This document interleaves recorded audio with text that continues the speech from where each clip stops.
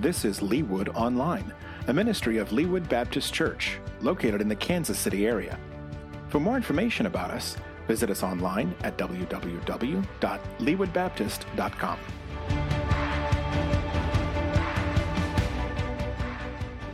Today we continue our series through the book of James. We've been in here most of this summer, and so we're really getting to be on the home stretch, and we're getting into James chapter 3. We'll be looking at, as Pastor Jason read, James 3, verses 13 through 18. We've talked about a lot about James, how we've mentioned every week that the book of James, many scholars and theologians consider the book of James to be the Proverbs of the New Testament, talking about living a life of a Christ follower. What does the life of a Christ follower look like? We saw that a Christ follower has an eternal perspective, even amongst trials and suffering. That a Christ follower has a eternal perspective, understanding that even in difficult circumstances, that God is still at work. We talked about how as a Christ follower needs to not just hear the Word of God, but do the Word of God. James talks a lot about applying your faith to your life, not just taking in a lot of information about God, but living that out. That's very important to James. We saw in James chapter 2, we talked about how the sin of favoritism, a big problem in the church of Jerusalem, who James is writing to, was they had the sin of, some translations say, partiality or favoritism. We talked about how many in their churches at that time, the rich people would sit up front, and the poor people would either have to stand or sit at the feet of a rich person.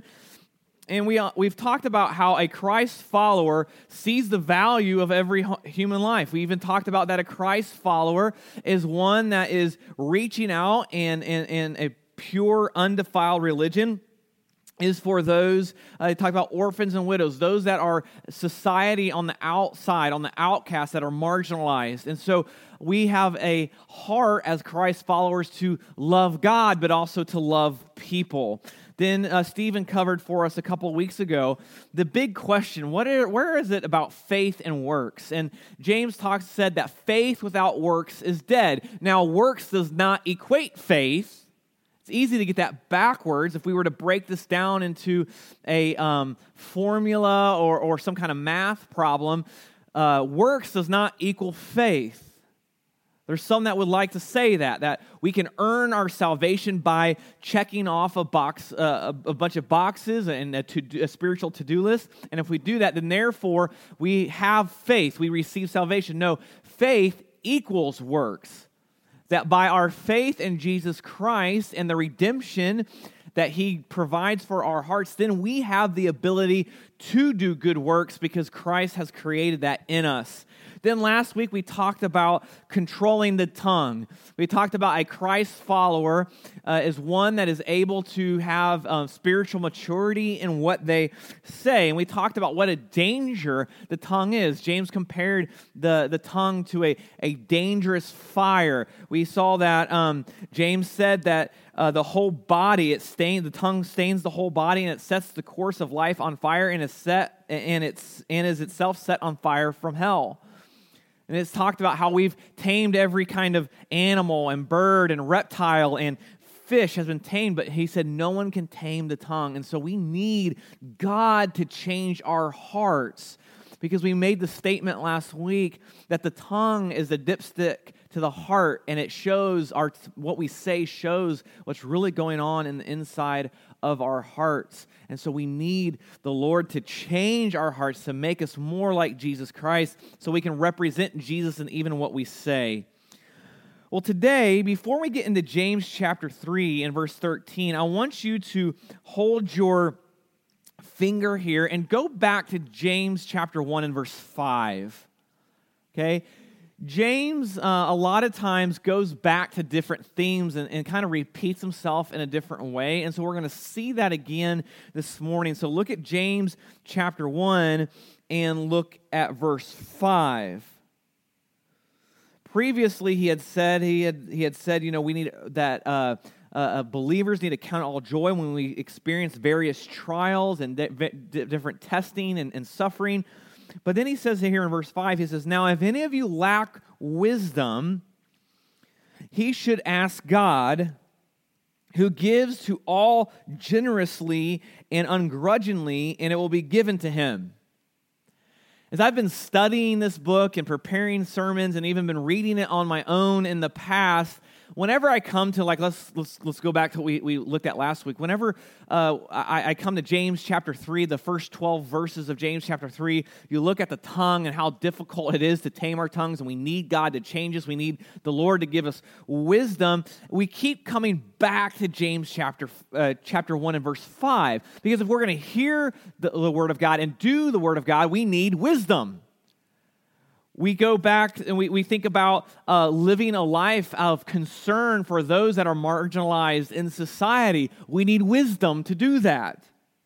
If we are going to avoid the sin of favoritism and partiality in our spiritual walks, we're going to need what? Wisdom to do that. If we are going to live in a way where our works prove our faith, and we live out our faith through our works, that's going to take wisdom. And so wisdom is really, really important. So if someone was going to ask you how to define wisdom, how would you define it? All right, ask yourself the question. You don't have to tell anyone, hopefully not near you, unless it's your family, but you don't have to spit it out. But for just a second, if someone were to come to you and say, what does it mean to have wisdom, what would you say? I think sometimes we think of wisdom as being really, really smart, right? Man, I feel I have a high IQ and I'm really intelligent, then therefore I have wisdom. But when we look at our world around us, we have really smart people who don't have wisdom. So that can't be that.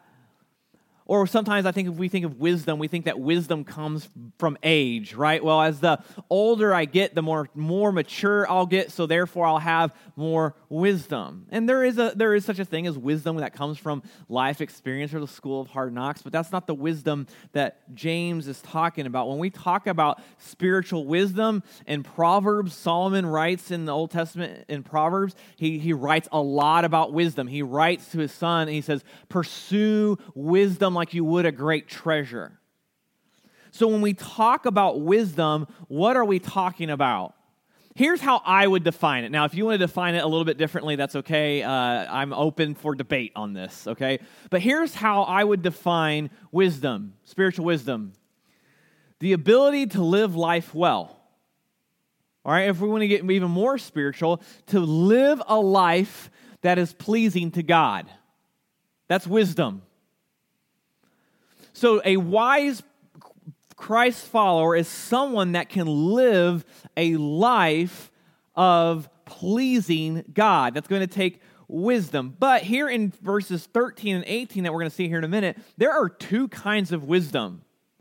We're going to see that there is worldly wisdom, and there's also godly wisdom, and we're going to see the differences. And James does a really good job of helping us differentiate, okay, what is worldly wisdom and what is godly wisdom? There is such a thing as worldly wisdom. We'll talk about that here in a minute. And there's also such a thing as godly wisdom. What James is doing in this entire book is to define and show and help us realize what godly wisdom looks like. So look at verse 13. Let's read that, verses 13 through 16. It says this: "Who among you is wise and understanding?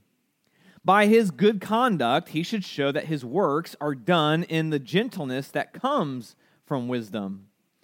But if you have bitter envy and selfish ambition in your heart, don't boast and deny the truth.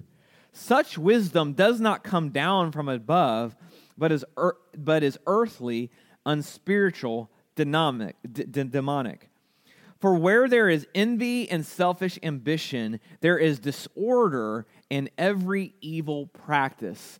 So James starts out in this section to define worldly wisdom. What does it look like? Well, he starts out in verse 13 kind of asking a rhetorical question. And it's pretty clever of James to write in this way, because he asks a rhetorical question after he's gone on for 12 verses, really hammering home that none of us can tame our tongues, right? We talked about that last week. So then he comes back to this rhetorical question. James kind of beats us down a little bit, and he kind of tears us down, but he's going to build us back up here in a second, because he's just hammered home, you can't control your tongue. No one's able to do it. It's a fire that's set on fire of hell. So he comes here and he asks a rhetorical question, who among you is wise and understanding? Now, hopefully, since we've gone this far in our journey through James, we all are probably starting to think, well, I'm not wise and understanding, right?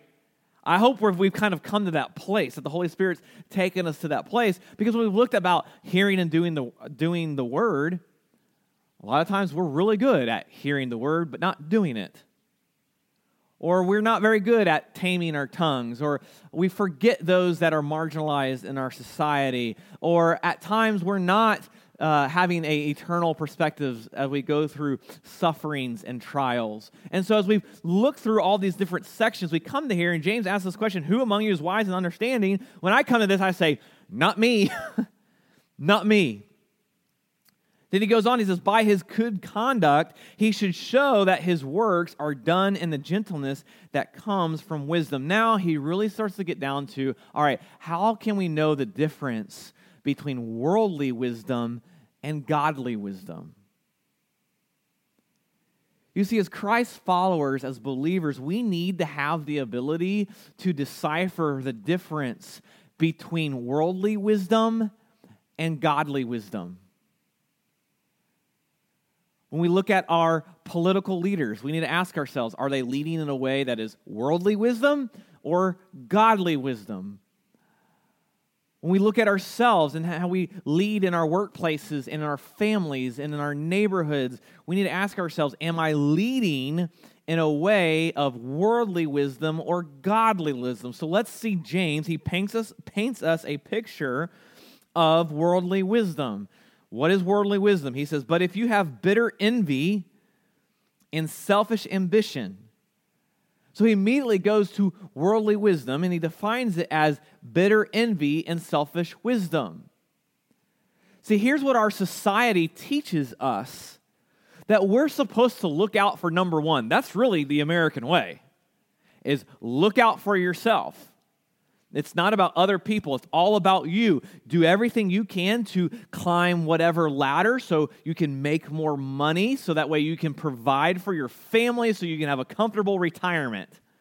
And you can have a nice car and a nice house. The American dream is completely built on nothing but selfish envy and ambition. Now, as Christ followers, yes, we are supposed to take care of our families and be wise with our money, and we need to be driven and not lazy. But worldly wisdom is driven by bitter envy and selfish ambition. James says, don't boast and deny the truth.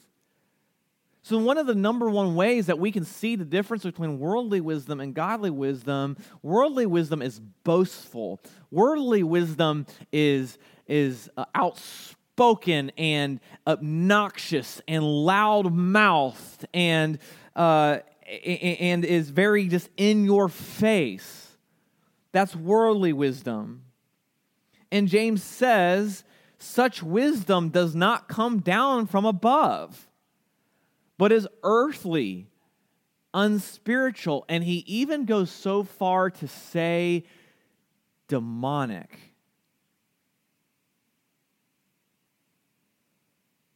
So when we come and we evaluate our own lives and we see when we have bitter envy and selfish ambition and boastfulness in our lives, that is anything but godly. That is everything that is demonic. And today, I think we see many leaders, many people who think they are leading because they're the loudest voice in the room. But as we're going to see in a moment, godly wisdom is often the quietest, most subdued voice in the room. So let's look at verse 16. James writes, he says, "For where there is envy and selfish ambition, there is disorder and every evil practice." You see where worldly wisdom leads to? It leads to absolute chaos. I think when we look at our country, not to call out our political leaders, because I believe many, if not most of our political leaders do not know Christ, and so we shouldn't expect them to act any other way. But when we look at the state of the world and the country, we see disorder and every evil practice. Why? Because there's just a lot of worldly wisdom. And if we live with worldly wisdom, even as so far down to our families, we are going to see disorder and every evil practice. That is what worldly wisdom leads to. But now go to verse 17. James says, "But the wisdom from above is first pure, then peace-loving, gentleness, compliant, full of mercy and good fruits, unwavering, without pretense. And the fruit of righteousness is sown in peace by those who cultivate peace." Are you starting to see the difference from the Word of God between worldly wisdom and godly wisdom? Godly wisdom is envious, it is selfish, it is boastful, and it is chaotic. But godly wisdom is, first of all, it's pure. Godly wisdom comes a place of absolute purity, of pure motives. There's not selfish ambition and envy, but the one that has godly wisdom comes from a place of pure motives, not taking advantage of others, but coming from a place of purity of motives. Godly wisdom then is peace-loving. Godly wisdom is someone who possesses godly wisdom is one who's not quarrelsome, but is peace-loving. It's not someone who's running away from conflict, because sometimes as Christ followers, we have to face conflict, but we are peace-loving. We are peace-loving people. But in reality, a lot of people who claim to be Christ followers are not peace-loving people, just judging by their actions. I mean, how many times have we seen people, Christ followers, say, "Well, I just tell it like it is"? Well, telling it like it is, can I just say this? Telling it like it is not a spiritual gift, okay? It's not. A lot of times we as Christians, we think, "Oh, I'm just blunt, and I'm out there," and telling it like it is they almost treat it like a spiritual gift. It's not a spiritual gift, okay? It's obnoxious, it's envious, and it's boastful, and it's wrong, and according to James, demonic. Okay, so my response to people when they tell me, "Well, Adam, I just tell it like it is," I'm like, "Well, that's great, but that's also not a spiritual gift." Now, maybe I'm being boastful and obnoxious, so I have to fight that. But that is not the spirit of a Christ follower. Is someone that is peace-loving, that is going to not necessarily tell it like it is, but is willing to yield to others. The Apostle Paul talks about that in the church, we as brothers and sisters of Christ ought to yield to one another in love. We need to be peace-loving people. We are to be gentle. One who possesses godly wisdom is gentle. We think of, he goes on to say, compliant.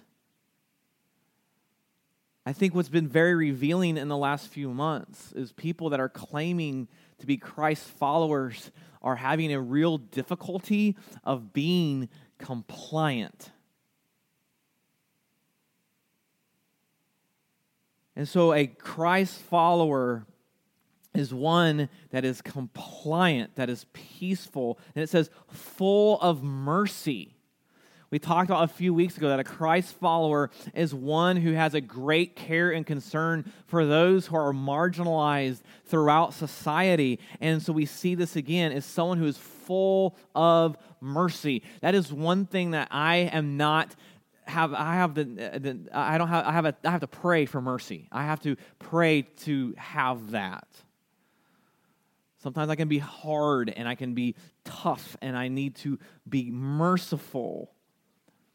A godly wisdom is full of mercy and good fruits.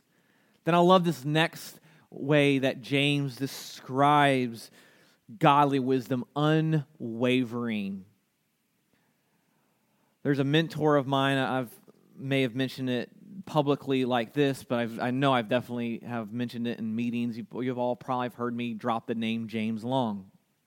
When I was a youth pastor in Trussville, Alabama, I served there as a student pastor working with students, and our administrative pastor, his name was James Long, and James had and still has a huge impact on my life. And when James came to our church, he made a lot of changes administratively that needed to happen. And he faced a lot of criticism. A lot of people said, how dare he come to our church and make these changes and all this. But what I saw in James was someone who was gentle but firm. He was peace-loving. He had pure motives, but he was unwavering. And one time he told me, I asked him, like, James, how are you dealing with all of this criticism and all this? He said, Adam, one of the best pastoral advice I can give you is sometimes just stick to your guns. Just gently and firmly stick to your guns. That is godly wisdom. There are going to be times where you and I, as Christ followers, are going to have to be unwavering. Unwavering when it comes to biblical truth. Unwavering when it comes to the character of God. Godly wisdom is unwavering. And then it says, without pretense. What's another way to say without pretense? Humble. There's a humbleness to godly wisdom. I've always enjoyed history. Sometimes I wonder if I should have majored in history in college. I just love it. I don't know if I would ever want to teach it, but I just really enjoy history. And a couple of years ago, I was reading a book about George Washington, and the gentleman that wrote it was named Ron Crenrow. I don't know. Has anyone read that book? It's a really thick book. I thought I would never get through it. You can go to Barnes & Noble or Amazon. You can see. It was really big. So a few years ago, I said, I'm going to take us this summer, and this is what I'm going to read this summer about George Washington. So I read this book, and it was a monster. I didn't think I was ever going to get through it, and to be honest, there were some sections I may have read through it. But it was really good. And my biggest takeaway from that book, it was describing that when our nation was being founded, there was a thing called a Continental Congress put together. Of course, now I'm like, why did they set that up? But it's just the way that they did it, and here we are. But the Continental Congress came together, and it described that in this Continental Congress, as they started talking about the original 13 states and the dividing up of state lines and how they were going to go about all of this Continental Congress, there was a lot of shouting, a lot of arguing, and a lot of debate. And then when I think about that, I'm like, some things have never changed in our country, right? And there was a lot of just this ugliness and calling of people's names, and of course it was politics, so you're going to have that. But in this book, it said that George Washington, and we have to remember, George Washington was a great general during the American Revolution. And it said that here he was, this great general that had a huge hand in helping our nation get its freedom and liberty from Great Britain. And he would sit in these meetings, and it said that he would sit there for hours and for days and not say anything. In this book, Ron Crenrow, he says that he would often sit in the back of the room or off to the side, and he just would not say anything. And finally, after a few weeks of this debate and this ugliness by these politicians, they finally asked him what he thought. And he just gave a very short, Simple answer. And next thing you knew, he was being elected the first president of our nation. My, how things have changed. And Ron Crinrow, in his book, Washington, he basically makes a statement. The reason why George Washington was such a great leader was because he just led with a quiet strength. He was unwavering, and he was without pretense. And here was a man, if anyone at that time could have pretense, it would have been George Washington. He was very wealthy. He had a gorgeous estate in Mount Vernon. I'm sure some of you have been there. I have. I love Mount Vernon. I want to go back. He had a gorgeous estate. He had a lot of money. He was a successful military general. But here, in that moment of the Continental Congress, he was without pretense. He was humble. He led with humility. Faith, family, someone who possesses godly wisdom is someone who is without pretense, who is humble, who doesn't talk about themselves. And now look at verse 13 as we close. It says, "And the fruit of righteousness is sown in peace by those who cultivate peace." So as we've seen this morning, the difference between godly wisdom and worldly wisdom, we have a huge benefit. Because as I read through this, I said, okay, I want to possess and have worldly wisdom. Who do I look to for that? We have the ultimate example of worldly wisdom, and who is that? That was Jesus Christ. We look in the Gospels and how Jesus lived his earthly life. He was someone that was pure. Jesus was peace-loving. He was gentle. He was compliant. He was full of mercy and good fruits. Christ was unwavering and without pretense. And the fruit of righteousness is sown in peace by those who cultivate peace. And praise God, Jesus came so we all could have peace. And so as Christ's followers, let's follow Jesus in having godly wisdom. Pray with me. Lord, I feel like I pray this every week as we've been walking through James. And God, we need your help. We need your help to have the ability to live a life of godly wisdom. Jesus, change our hearts. Show us how you lived so we can show you to the world and we can have godly wisdom. Lord, give us the ability to discern the difference between worldly wisdom and godly wisdom. Help us to follow after those who possess godly wisdom. Help us to each become leaders that possess godly wisdom so we can lead others to you. Change our hearts, O God. It's in the name of Jesus we pray. Amen.